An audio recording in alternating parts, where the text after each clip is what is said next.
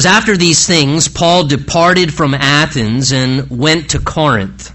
And he found a certain Jew named Aquila, born in Pontus, who had recently come from Italy with his wife Priscilla, because Claudius had commanded all the Jews to depart from Rome. And he came to them. So because he was of the same trade, he stayed with them and worked, for by occupation they were tent makers. And he reasoned in the synagogue every Sabbath, and persuaded both Jews and Greeks. And when Silas and Timothy had come from Macedonia, Paul was compelled by the Spirit, and testified to the Jews that Jesus is the Christ. But when they opposed him and blasphemed, he shook his garments and said to them, "Your blood be on your own heads. I am clean.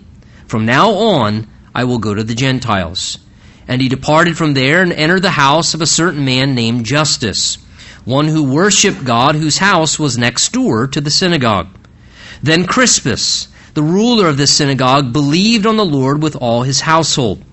And many of the Corinthians, hearing, believed and were baptized. Now the Lord spoke to Paul in the night by a vision, "Do not be afraid, but speak, and do not keep silent. For I am with you, and no one will attack you to hurt you, for I have many people in this city." And he continued there 1 year and 6 months, teaching the word of God among them. And Father, we just humbly ask for the help of your Holy Spirit, as always, as we continue now in our worship, through submitting our heart, soul, and mind to the word of God that you've written and recorded for us. So help us now, Lord. Prepare each one of us accordingly, we ask this day, by your Spirit. And as always, we ask that it would be your Spirit and his ministry that's speaking directly and personally to each and every one of our hearts through the Word of God. So bless your word, we ask now, expectantly in Jesus' name. And everyone said, amen. Amen. You may be seated. You know, sometimes in life we have to kind of learn how to work through some things from time to time. But I want you to always remember and be aware that even though we have to learn how to work through some things, it is equally true that whatever is happening in life, that the Lord is working through those things. You understand what I mean by that? We have to work through things circumstantially, but when those things are happening, the Lord is actually working through those things, through those circumstances, through those situations in our lives. And we see both of those realities happening in our passage today. You notice chapter 18 opens with these 3 words, "after these things." Again, we're following the record here of the second missionary journey of Paul the Apostle and his activities as he travels around to different regions and cities, sharing the gospel where it's never been heard before. Imagine that in a city. Preaching and teaching the word of God to the people there, establishing new churches. In fact, Acts chapter 18 again records for us how the church at Corinth was planted or established. We have 1st and 2nd Corinthians in our Bible, written to a church that Paul establishes and plants here in this chapter. Now, Paul's just spent some time in chapter 17 in Athens trying to reach a very intellectual community, a group of deep thinkers and philosophers, to explain that the one true God is the Creator God, and he must be worshipped properly through the person of the Lord Jesus Christ, who they would one day be accountable to. And we saw in Acts chapter 17, though a few responded in faith and became followers of Jesus, most of that group mocked Paul's message. Many of them just put off responding in any way and kind of delayed responding to God. And it appears in Athens that though the truth and the gospel was spoken and taught in that city, that apparently it seems a church was not established in Athens. Again, Paul made a good effort there. He preached the gospel. He taught the word of God. But it seems, from what we have evidence of, that did not result in a church plant, at least through that ministry of the time in which he was there. But Acts 18 brings Paul to a new community now. That's why it says that after these things, Paul then departed, verse 1, from Athens and went to Corinth. So sensing that his time of ministry and effort there was complete in Athens, he now travels 50 miles west And it says in verse 1, he goes over to the city of Corinth. Now, Corinth was the capital city of a region called Achaia. And we know as well, Corinth, from history, was the location of the Isthmian sports games that were held every 2 years. They were second in popularity only to what we know still today as the Olympic Games that happen every 4 years. Corinth was a very popular city in the Roman Empire. It became a major commercial center that sat right in between two famous shipping harbors, which as the result of that caused a lot of merchants and travelers and visitors to pass through the city of Corinth, as well as a lot of goods and revenue and wealth to pass through and be utilized in the city of Corinth. Corinth also became a city that was famous in its day for its immoral and sinful behaviors within its society. You might say Corinth would have had the title the ancient Sin City, because that's what Corinth would have been labeled as, Sin City in their day. We know the city of Corinth developed a reputation for being a major party city with loose living. And it was characterized by things like drunkenness and sexual immorality and wild forms of entertainment.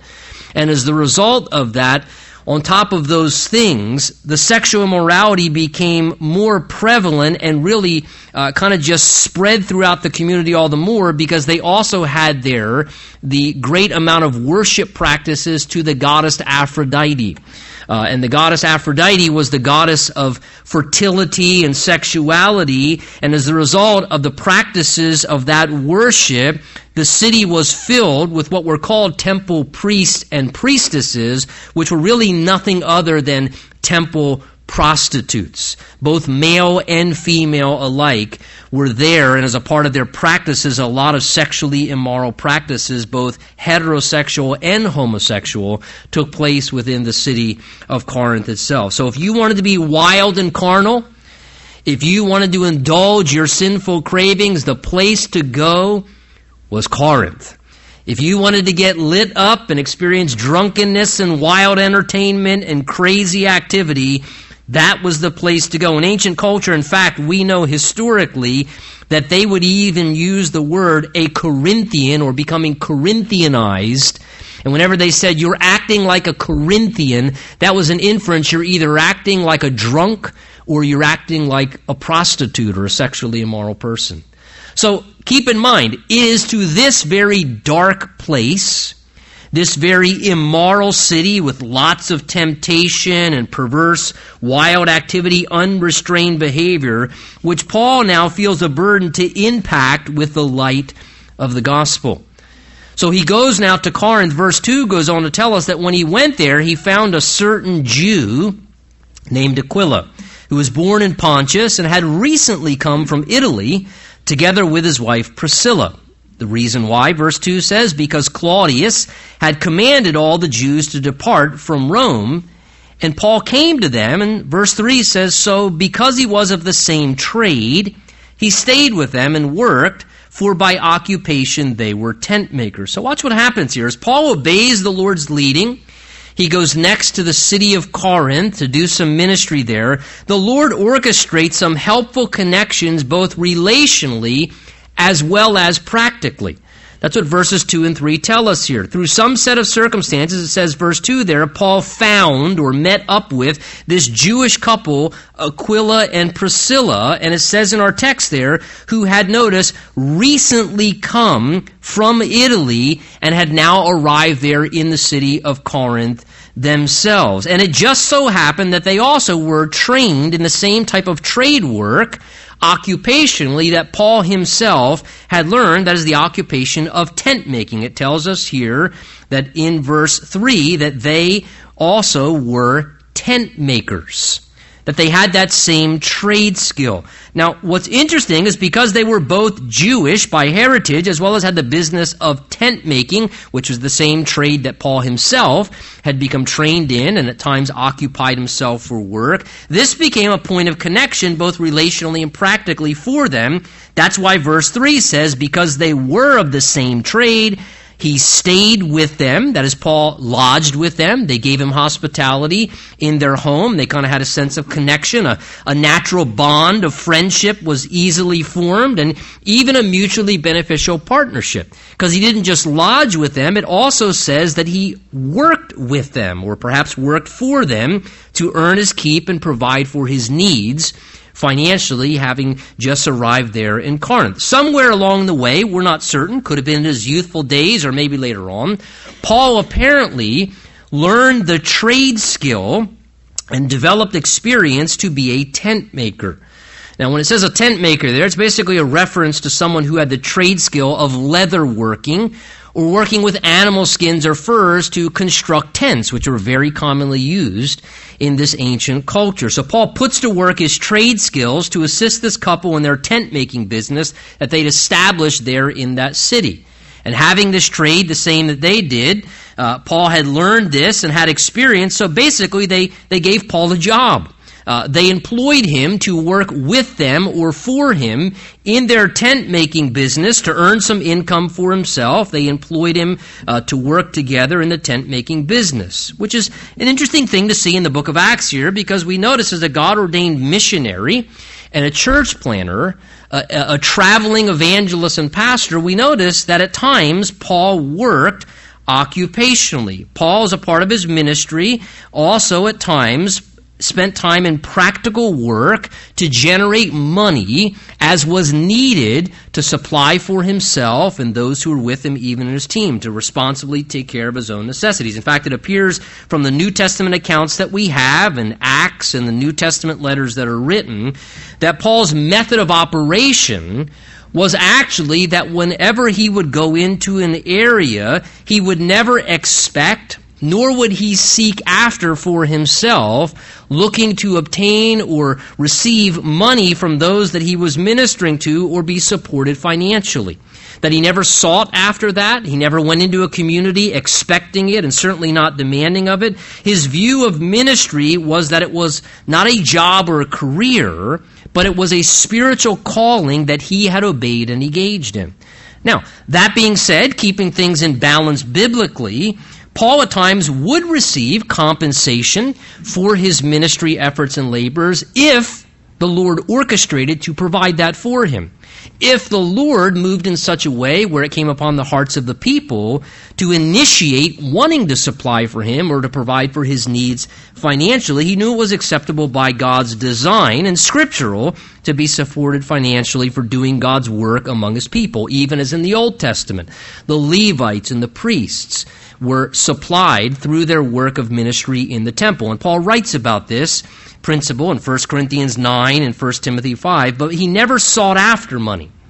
He never, when he went into a new community, burdened a new ministry, especially when church planting, when he'd enter a community to share Christ and establish a church. I think it was almost purposely intentional in order to be a good example, to demonstrate that his motives were pure, that his heart was there to give and to serve, and that he wanted to do what he could to earn respect and seek not to be a burden on a brand new ministry. He would do work as necessary and utilize his own resources as much or as long as possible to responsibly supply for himself. And as a missionary, we see in our text here, he both maintained a job and also verse 4 says he was ministering simultaneously while working as a tent maker. And let me just say, having had that experience a few different times, being involved in 3 different church plants myself now, I see a lot of value to this.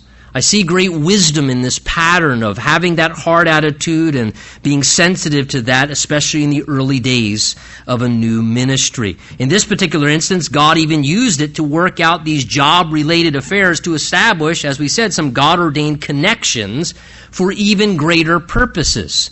In fact, notice with me, if you would, the reason why this couple was actually there in Corinth when Paul arrived there. Verse 2 tells us they had recently come from Italy. The reason? Because Claudius had commanded all the Jews, which they were, to depart from Rome, and that's why they then came to the city of Corinth. So look what happens here. Due to Jewish persecution by a civil leader, if you would, to push all of the Jewish people out of the area of Italy to force them to leave their current situation and seek refuge in another city as the result of some unplanned events in their life circumstances, as the result of dealing with some disappointments and some hardship, even difficult things.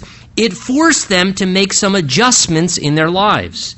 It caused them to have to accommodate to the unplanned circumstances and do what was necessary and even start over in a brand new community. But yet those life events and those circumstances that were happening to them, notice, actually become what drives them in a new direction. And as it drives them in a new direction, it actually causes them to find out where God was directing them to ultimately go. It's what leads them to the place of Corinth. God was actually superintending over all their life affairs.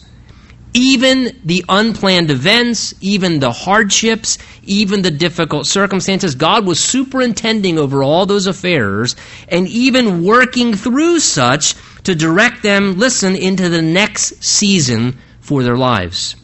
To bring them forward in the next step of what God had on His calendar for them, which would actually be in their best interest as well as it would coincide with to help assist and bring forth the plan of God. To me, this is very wonderful to see because through meeting Paul the Apostle, these two individuals, first of all, they come to know Jesus. That's not a bad deal. They also become close friends of Paul the Apostle. They become associates, and actually we see in the New Testament ministry partners assisting him. We'll even see that later in the chapter. They become very fruitful servants for Christ who end up doing a lot of ministry for the kingdom of God, this couple. And I bring this to your attention because I want to say this morning, trust God, folks, with what He allows to unfold in your life. We can make good decisions. We can try and be good stewards. We can try and do all the right things and pray and obey the Lord. But at the end of the day, there are certain things that are going to happen that are completely outside of our control. We may, go through a hardship. We may lose a job. We may face an illness. We may have something happen where things fall apart or something happens that kind of drives us in a different direction or some unplanned things come up in our affairs. But no, in all those things, God is superintending. And God's never lost control. Unlike us who, when an unplanned event happens, we're kind of maybe shocked or trying to figure it out or we're worried or concerned, God's never going, whoa, I never saw that coming. Right? We do that because we're humans. God never is surprised by anything. The Bible says all of your days were written in His book before one ever came to be.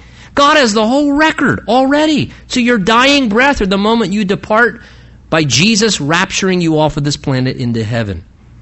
And in light of that, that's why it's good to stay close to God, because He already knows what's on the next page. He already knows what the next chapter holds. And to understand and to have the encouragement that even unplanned events, hurtful experiences, difficult circumstances, they can all be useful to God, and God can work through such to get you and I where we need to be. God can utilize what transpires in your life to actually be something to get us connected to right people.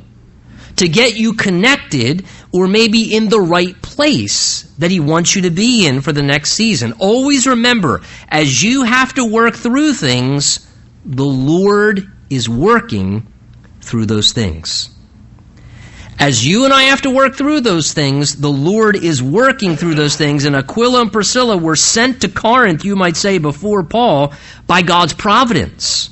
Because God plants them there in advance to set up a much-needed connection both for them and their personal lives, and it also was mutually beneficial for Paul as well. And God may sometimes be positioning you where He wants you to be for someone else. And on the other side of that, sometimes we worry, when I get, just like Paul, when you get to where you need to be, God will have positioned there who He needs for you. Especially remember that if you're still hunting for a spouse. Don't hunt. Trust God will have the right person in place as you stay on God's path and will cause all things to coordinate in His good time. Well, Paul first arrived there. Again, he's still waiting for Silas and Timothy. And while he's there, working as a tent maker, living with Aquila and Priscilla, verse 4 says that while he was there doing this, he also reasoned in the synagogue every Sabbath. And he persuaded both Jews and Greeks. So as we've seen this custom before, whenever Paul would enter a city, every Sabbath, again, that was the Saturday, he would go to the synagogue. That was the place of worship of Yahweh God. Whether Jews or together as well, at times God-fearing Greeks would congregate for worship meetings where they offered prayers up to God, where they would read and listen to the Scriptures from the Old Testament. Typically a teaching or an exposition was shared, and knowing that they had a good basis of Old Testament reasoning in the synagogue, there being worshipers, Paul would utilize this as a platform when he would come into town, understanding, hey, these people already have a foundation. They have a basic understanding that who God is and that God promised and predicted to send a Savior, to bring a Messiah to them one day. And he felt it was a good foundation to talk to people. And as a trained rabbi, he knew as well, as a trained rabbi from Jerusalem, when he came into a new town, he would be given opportunity to share in the synagogue. So Paul would go to the synagogue and he would reason with them. It says from the Scriptures. Verse 4 here says that he both reasoned and persuaded with those who were there. That is, he sought to show them from Scripture the valid reasons that Jesus of Nazareth was actually the Messiah that God predicted in the prophets that he was going to send. And so he would lay out for them, as the light of God had been given to him through his own conversion, reasonable evidence of how Jesus fulfilled those prophecies. Reasonable evidence and understanding of why it was necessary for Jesus to come the first time as a humble, suffering servant and to die for our sins, and then to raise from the dead and come back to life to be the ultimate Savior for us, helping them to see why Jesus did what he did, appealing to their intellect, giving them clear reason to believe if they were willing to genuinely think it through. But he didn't just reason with them. Notice verse 4 says he also sought to persuade them to believe. So he laid out evidence and gave them reason, but he also said, but look, you have to do something with this. This is reasonable evidence. You need to respond. Jesus is asking you to trust him as the Savior for your sins and to embrace him as the Lord over your life. And look, our Christian faith, rooted in the Holy Scriptures, it has very reasonable evidence to anyone who is willing to think. It really does.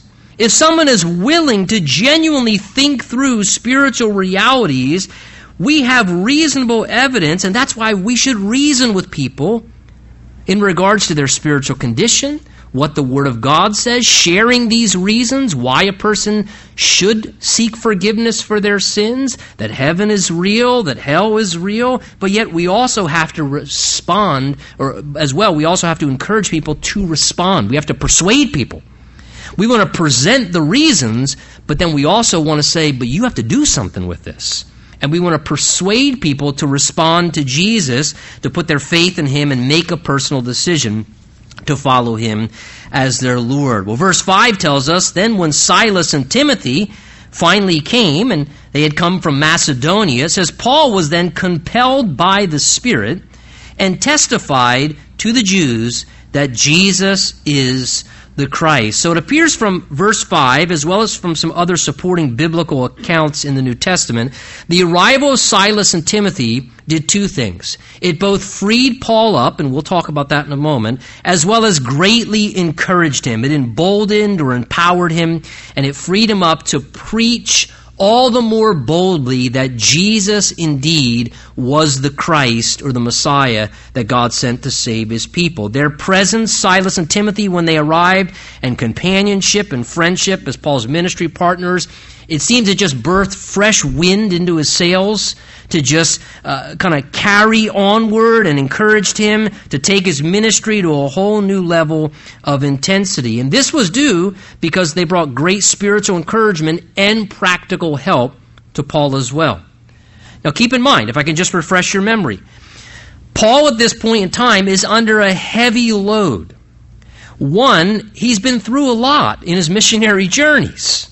I mean, the wear and tear. This is his second missionary journey coming to a close now. Years of ministry, ministering on top of that under the heavy load for the recent season that he's been in now all alone. Because remember, he went to Athens and now he finds himself in the dark, sinful city of Corinth all alone. Silas and Timothy haven't joined him yet. And so he's ministering faithfully and doing what he can without helpers. And look, that's draining. Ministering alone is difficult. It's draining. And on top of that, remember what Paul's doing. We're told here that he was working a job to maintain his financial need, and on top of that, then ministering simultaneously, kind of doing both dually, and likely Paul is wearied physically, he's drained emotionally, his strength is kind of sapped in some ways, he's probably tapped out spiritually, so the arrival of practical help and support partners was a very timely blessing at this moment for Paul the Apostle. Again, we know from other accounts, for example, 1 Thessalonians 3, that when they arrived, that Timothy, 1 Thessalonians 3 says, brought good news to Paul of how the church back in Thessalonica was doing. That would really bless Paul, because Paul, remember, was driven out of Thessalonica rather quickly, and he didn't get to do a lot of follow-up ministry with the people there. So when Timothy came, he said, Paul, I want to let you know the church in Thessalonica, it's doing great, man. Paul, your efforts there, it's going fantastic. Paul, the fruit of what you sowed, even in that short season, Paul, going fantastic. And I'm sure that really encouraged Paul. Great, my labor wasn't in vain there.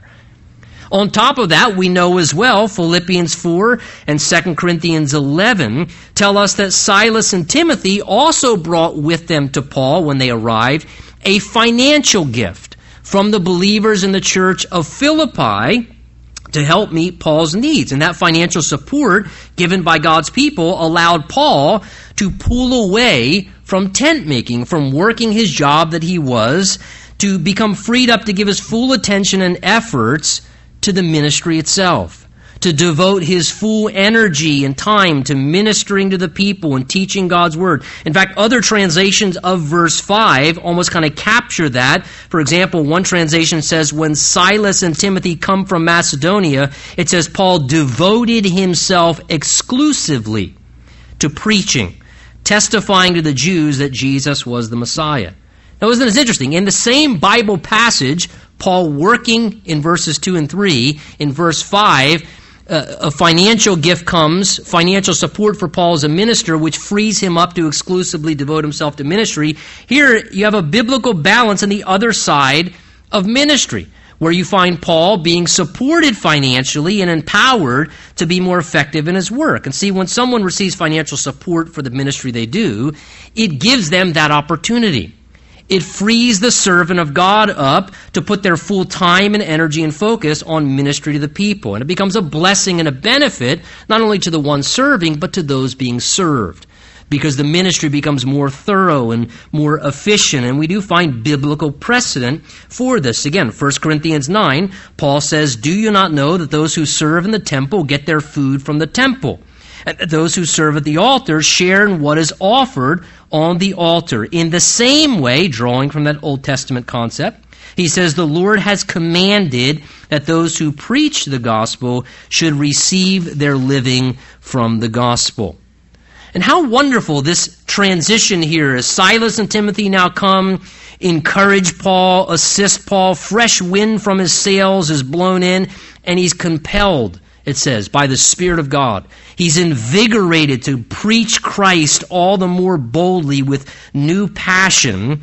But notice what happens as a result. Verse 6, it says, but when they opposed him and blasphemed, he shook his garments and said to them, your blood is upon your own heads.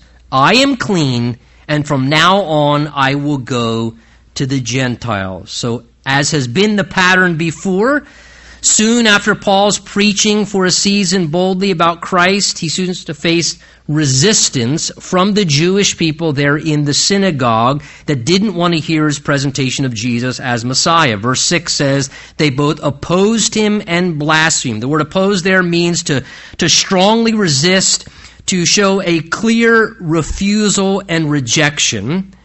And the word blasphemed, it's a compound word, which basically means to speak harmfully or hurtfully. It speaks of communicating or saying things in a hurtful way against the Lord Jesus and who he is and what he was offering to them. So they're opposing, rejecting, blaspheming. And Paul, notice in verse 6, he honors their right to decide, but he also informs them that they were responsible for their choice to reject. You see what he says there? It says, what he did, first of all, it says he shook out his garments in a symbolic way. The idea was shaking off any attachment or connection to their refusal of Jesus. That's the idea. He's saying, look, I'm shaking myself free of this. I have no connection to this rejection that you're doing. I don't want any parts of your decision to refuse Jesus. He says then to them as well, verse 6, your blood is on your own heads. The idea is your guilt is completely your own to bear. I'm not accountable. The picture here of what he's doing comes from Ezekiel chapter 3 as well as chapter 33. The watchman. And a watchman on a city wall was responsible when he saw the attack coming or the enemy arriving on the horizon to speak as a watchman, to warn the people, to instruct them, listen, danger is coming, you need to respond properly. And if the watchman faithfully warned the people and they chose not to listen to what he conveyed to them, then their blood was upon their own heads for the guilt of rejection. If he did not warn the people, and he did not faithfully tell them the truth of what was about to happen, then the blood of the guilt was on the watchman's head. Now this was the picture here, the image spiritually for the spokesman of God. Our responsibility as people before God is to speak the truth, folks. That's our responsibility. To our family members, to our friends, our co-workers, those that we interact with, our responsibility is to tell people the truth that we know from God's Word, that we've experienced from the Lord ourselves, to share the gospel, tell them what that means. And if we do that, we cannot control people's response. They're free moral agents.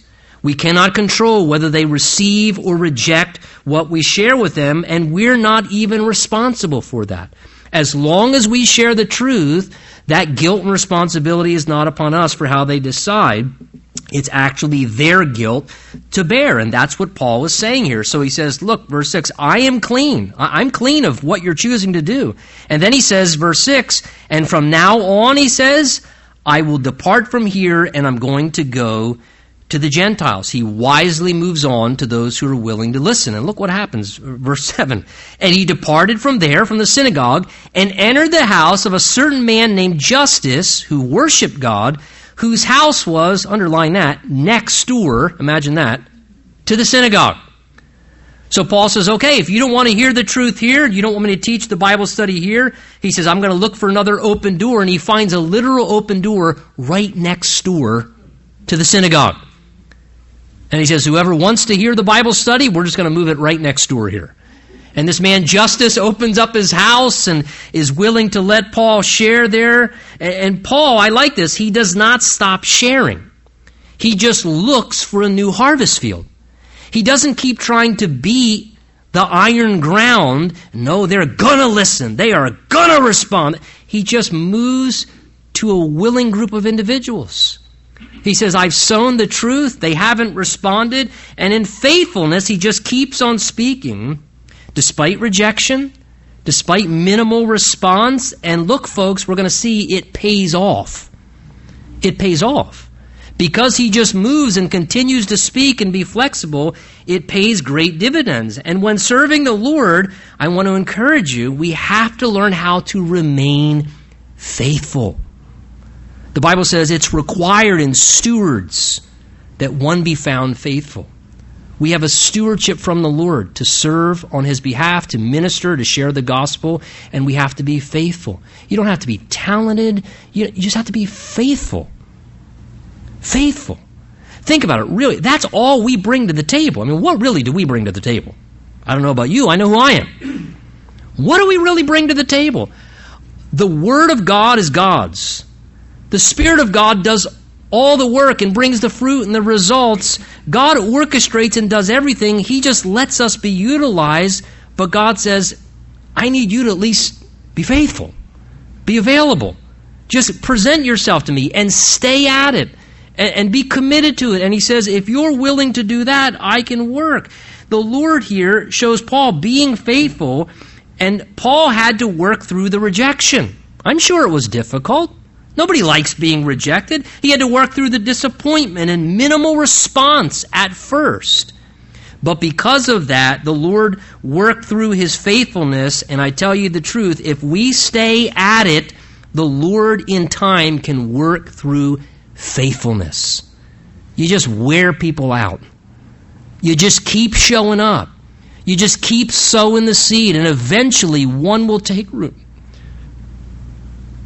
You just keep doing the right thing. It's a long obedience in the same direction. It's not microwave mentality. It's not drive-through ministry. It's continually sowing the seed, doing what you need to do, being faithful, praying, harvesting, and look what happens. It says, verse 8, in time, look at the major spiritual breakthrough. It says, then, as Paul kept going, Crispus, the ruler of the synagogue, believed on the Lord with all his household, and many of the Corinthians, many it says, hearing, believed, and were baptized. You want to talk about not only a major spiritual breakthrough after some time, but how the Lord worked very strategically. Do you see verse 8, who the emphasis on the first person, perhaps really notable to get saved? I find it here, the ruler of the synagogue. Get out of the synagogue. Stop this Jesus thing. And the first person who the Lord just breaks open their heart as his Spirit works in a powerful way, he opens the heart of Crispus, the ruler of the synagogue, who personally believed on the Lord, it says, for salvation. And this man's decision to believe and follow Jesus himself then had great spiritual influence. God is so strategic. So strategic. It says that he believed, but not only him, but notice, it says he believed on the Lord with all his household. So as the result of him choosing to follow Jesus, the Lord powerfully worked through his influence as a husband and as a father, and ultimately all his household became believers and followers of Jesus. And if that weren't enough, beyond his family, the door swings wide open for the Spirit's ministry to really flourish, because verse 8 says, and many of the Corinthians, hearing, then believed and were baptized. Hearing that Crispus, the ruler of the synagogue, got saved, and listening then to what God's word said for themselves, as the result of that, the Holy Spirit started powerfully converting many people in the city, turning to Jesus and getting saved. And notice how they were saved. Verse 8 simply says, they heard and they believed. They heard the truth and they believed. No religious routines or efforts or achievements. They heard the truth. It finally resonated with them, and they were saved by faith. They believed. They believed it for themselves, the claims of the gospel, the truths of salvation, and they were saved, and their lives were changed and transformed through faith alone. And notice what happened after they were saved. We see the pattern often in the book of Acts. It says they believed, verse 8, and were baptized. That is, after they were saved, they then made a public proclamation of that inward spiritual experience that happened in their heart, demonstrating by being water baptized publicly in front of others to show their faith outwardly. Hey, we're doing this outwardly to show you what we've believed inwardly. That it's true for us, that we've responded to it, identifying openly with Jesus and what they personally believe. And that's exactly what happens in water baptism. We're identifying with Jesus. As we, today, even in our baptism, as we put people under the water, it's a picture of a watery grave, of death, of burial, just like Jesus died for our sins and he was buried. And as they come back up out of the water, as we raise them back up, it's a picture, symbolically, of resurrection, as Jesus rose from the dead. And we believe if anyone's in Christ, he's a new creation. In a sense, we're saying, look, I'm choosing to, in a sense, die to that old life, and I believe Jesus died for my sins, and so together I identify with Jesus and what he did for me, and I want to be dead to the old way I used to live my life, and I believe Christ has given me a new life now as his follower. And now I want to live for Jesus in the power of his resurrection, and I want to live to serve him the rest of my days. And Jesus commands us both to believe inwardly as well as be baptized outwardly. And I'll tell you something. One of the things, among many, I believe the Lord powerfully works through is water baptism. There is something about water baptism where it solidifies for the person being baptized that their faith in Christ, their salvation that happened inside of them internally when they received Jesus, and it resonated for them, and their decision to follow Jesus as Lord, and it happened internally between them and God on the inside, when they stand there in those waters in front of people watching them, and they look halfway decent before we stick them under the water. And then they let us dunk them under the water, and they come back up looking wet and a wreck. Something in their heart resonates. This is real. This is real. Because I just walked out here in front of all these people, and I did this to declare on this earth before God and before my Savior and all these people, it's real. This is real. And there's something about it like putting a flag in the sand for your spiritual life. And I tell you, it has a powerful, powerful impact as well, and testifies to those looking on as they think the exact same thing, especially if it's somebody who know you and they watch you walk out there and they go, he's changed. I can't believe he just walked out there and did that. I can't believe she just did. And it testifies something very powerful, because they realize you must be really into this Jesus thing if you'd go out there and do that. And it testifies something very powerful. And so baptism is a wonderful thing the Lord works through. Now, it appears things are going wonderful. People are believing. Families are getting saved. As the result of that, the whole community, many people are coming to Christ. Looks like the Lord's moving. Yet Paul knows that's often when things get bad, right? That's usually the point in Paul's ministry when he gets arrested, beaten, stoned, pushed, and dragged out of town, which is never pleasant. I think that's why verse 9 and 10 says what it does. Now the Lord at this moment spoke to Paul in a night vision, saying to him, Paul, do not be afraid, but speak, and do not keep silent. For I am with you, and no one will attack you to hurt you, for I have many people in this city.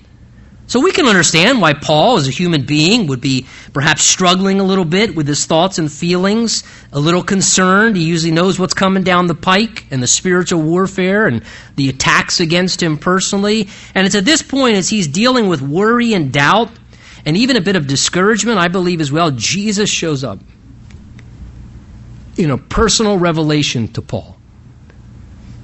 And he says, Paul, I'm here for you. And I just came to talk to you for a few minutes. And he reveals himself in this personal experience with Paul, giving him some much-needed words of assurance and comfort and counsel, addressing what Paul's dealing with personally, addressing what's happening inside of his heart and mind, his struggles, concerned with his welfare and his future, and even worried and tempted to maybe kind of throw in the towel. And look what Jesus says to him. He says, Paul, do not be afraid. Don't be afraid. The idea literally in language is no longer be fearful of what you keep worrying about.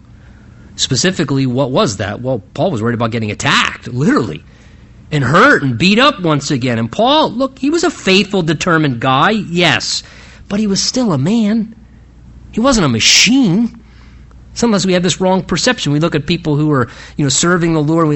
That guy's like a machine. No, he's a human being who Jesus just works through. And Paul, just like others who served the Lord, got fearful. He got tired. He went through hardships, and he was afraid there in Corinth, of all places, Paul's probably thinking, man, if they beat me up in Thessalonica or Berea or Philippi, I can't imagine what the Corinthians will do to me in this city. I mean, this is going to be horrible here. I mean, I'm going to get beat tremendously. And Jesus promises him, Paul, no one's going to attack you to hurt you. And he said, the reason why, do you see what he says? He says, for I'm with you. I'm with you, Paul. Paul, my presence is with you. The awareness and assurance the Lord is with us makes all the difference. Paul was not alone. The Lord was with him and by his side. In fact, the Lord was on Paul's side.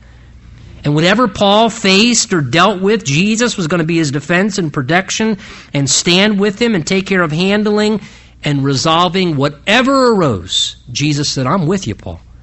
I'm with you. And I'll address whatever comes up. And the fear of suffering harm and hurt, as well as facing disappointment and rejection, the cumulative effect, it seems it was tempting Paul to actually want to stop speaking for the Lord, to actually kind of give up teaching and ministering. Notice, because Jesus assures him, Paul, I'm with you, and then he commands him, knowing that he was no doubt discouraged and pondering throwing in the towel or maybe going quiet and giving up. He says, Paul, verse 9, do not be afraid, but speak and don't go silent. Don't stop, Paul. Don't quit. Don't stop sharing, he's saying. I'm here to help you, and therefore you must carry on. Paul, I'm commanding you to carry on because I'm with you. And so you can be faithful because I'm with you. And he says, in fact, Paul, I have many people, he says, verse 10, in this city. That could mean many people that are still going to get saved, more, or it could mean many people that, Paul, when something comes up, I'll use them to take care of you. Just trust me, he's saying, Paul. I'm with you. I'm going to work through these things. The bottom line is the Lord wanted to work through Paul, but Paul had to work through his own fears. And he had to be willing to keep being faithful and trust the Lord and his promises. And we can see from these verses, again, that pays off tremendously. And the Lord comes through for him. Look, today, perhaps you are struggling, maybe in similar ways. Maybe you are going through something or you facing something that has you fearful. It's a common occurrence. All throughout the Bible, we keep reading, don't be afraid. That's because things make us afraid. And maybe right now or recently, you've been going through some things and it's causing fear and worry in you. Maybe the Lord's word to you is don't be afraid. I'm with you. I know you feel afraid, but you don't have to be afraid. You don't have to be consumed by fear and anxiety and stress. I'm with you. I'm with you. And I'm going to sustain you, and nothing bad is going to happen to destroy you. I'm going to guide you, and maybe his command to you in light of that is, so therefore, you need to stay at it. You need to remain faithful. You need to keep doing what you've been doing and not give up or pull the plug or run away. Keep being faithful in what you're doing because I have plans ahead of you. And notice verse 11, it says, so therefore, in light of this encounter with Jesus, that always can change everything, Paul continued there 1 year and 6 months teaching the word of God among them. For this next season, instead of being driven right out of a city, Paul hunkers down and the Lord gives him the opportunity to settle down for a concentrated time period of ministry. For 18 months, he's there, discipling them, teaching them the Word of God, sharing from the Scriptures in this dark and sinful city where discipleship was greatly needed. Again, notice the focused effort of Paul's ministry. He continued to teach the Word of God among them. That was the focus. That was the emphasis. The teaching of God's Word, folks, is what produces healthy, spiritually mature believers.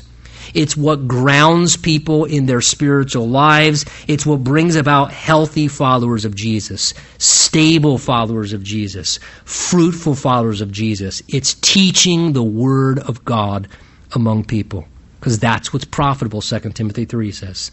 That's why we maintain the emphasis that we do here as a church. And what's interesting is the Holy Spirit records in verses 12 through 17 a brief picture of how the Lord kept his promise to Paul. Remember, Paul, don't be afraid. I'm not going to let anyone attack you or harm you in this city. Keep being faithful. Paul keeps being faithful for the next year and a half, and the Holy Spirit shows us that Jesus kept his promise. Look what happens, verse 12. When Gallio was proconsul of Achaia, the Jews with one accord rose up against Paul, and they brought him to the judgment seat. He's been through this before. And they said, this fellow persuades men to worship God contrary to the law.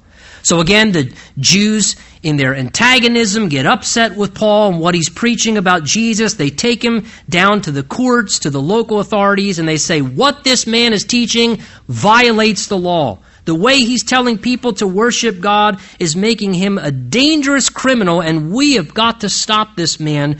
This is unacceptable. And verse 14 says, when Paul was about to open his mouth, let me translate that. Paul was about to defend himself.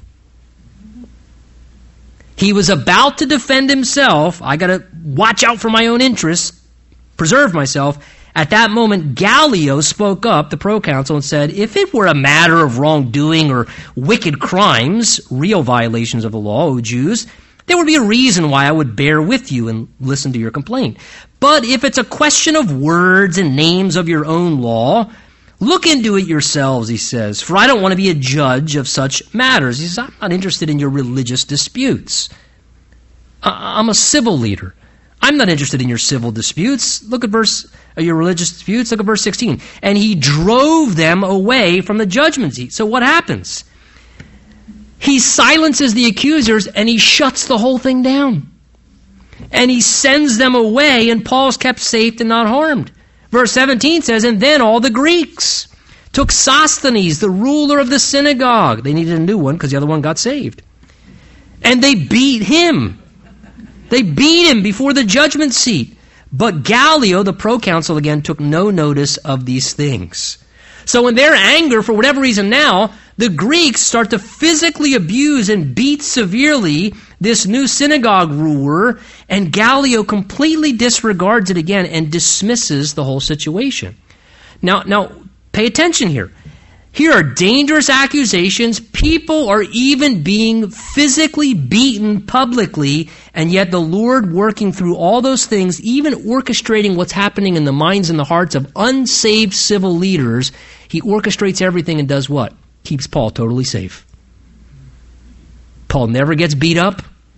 He never gets abused. He never gets attacked. He lets nothing harmful happen to Paul. Why? Because Jesus gave his word to Paul. He knew Paul needed a little break from getting beat up at least. And Jesus keeps his word. Jesus keeps his promises. He told Paul, you be faithful, don't be afraid. I'm going to work things out for you. And ladies and gentlemen, Jesus will do the exact same in your life. You may need to work through some things that happen. But in the midst of that, the Lord is with you, and he will work through those things and bring about what's best for you in the end. Amen?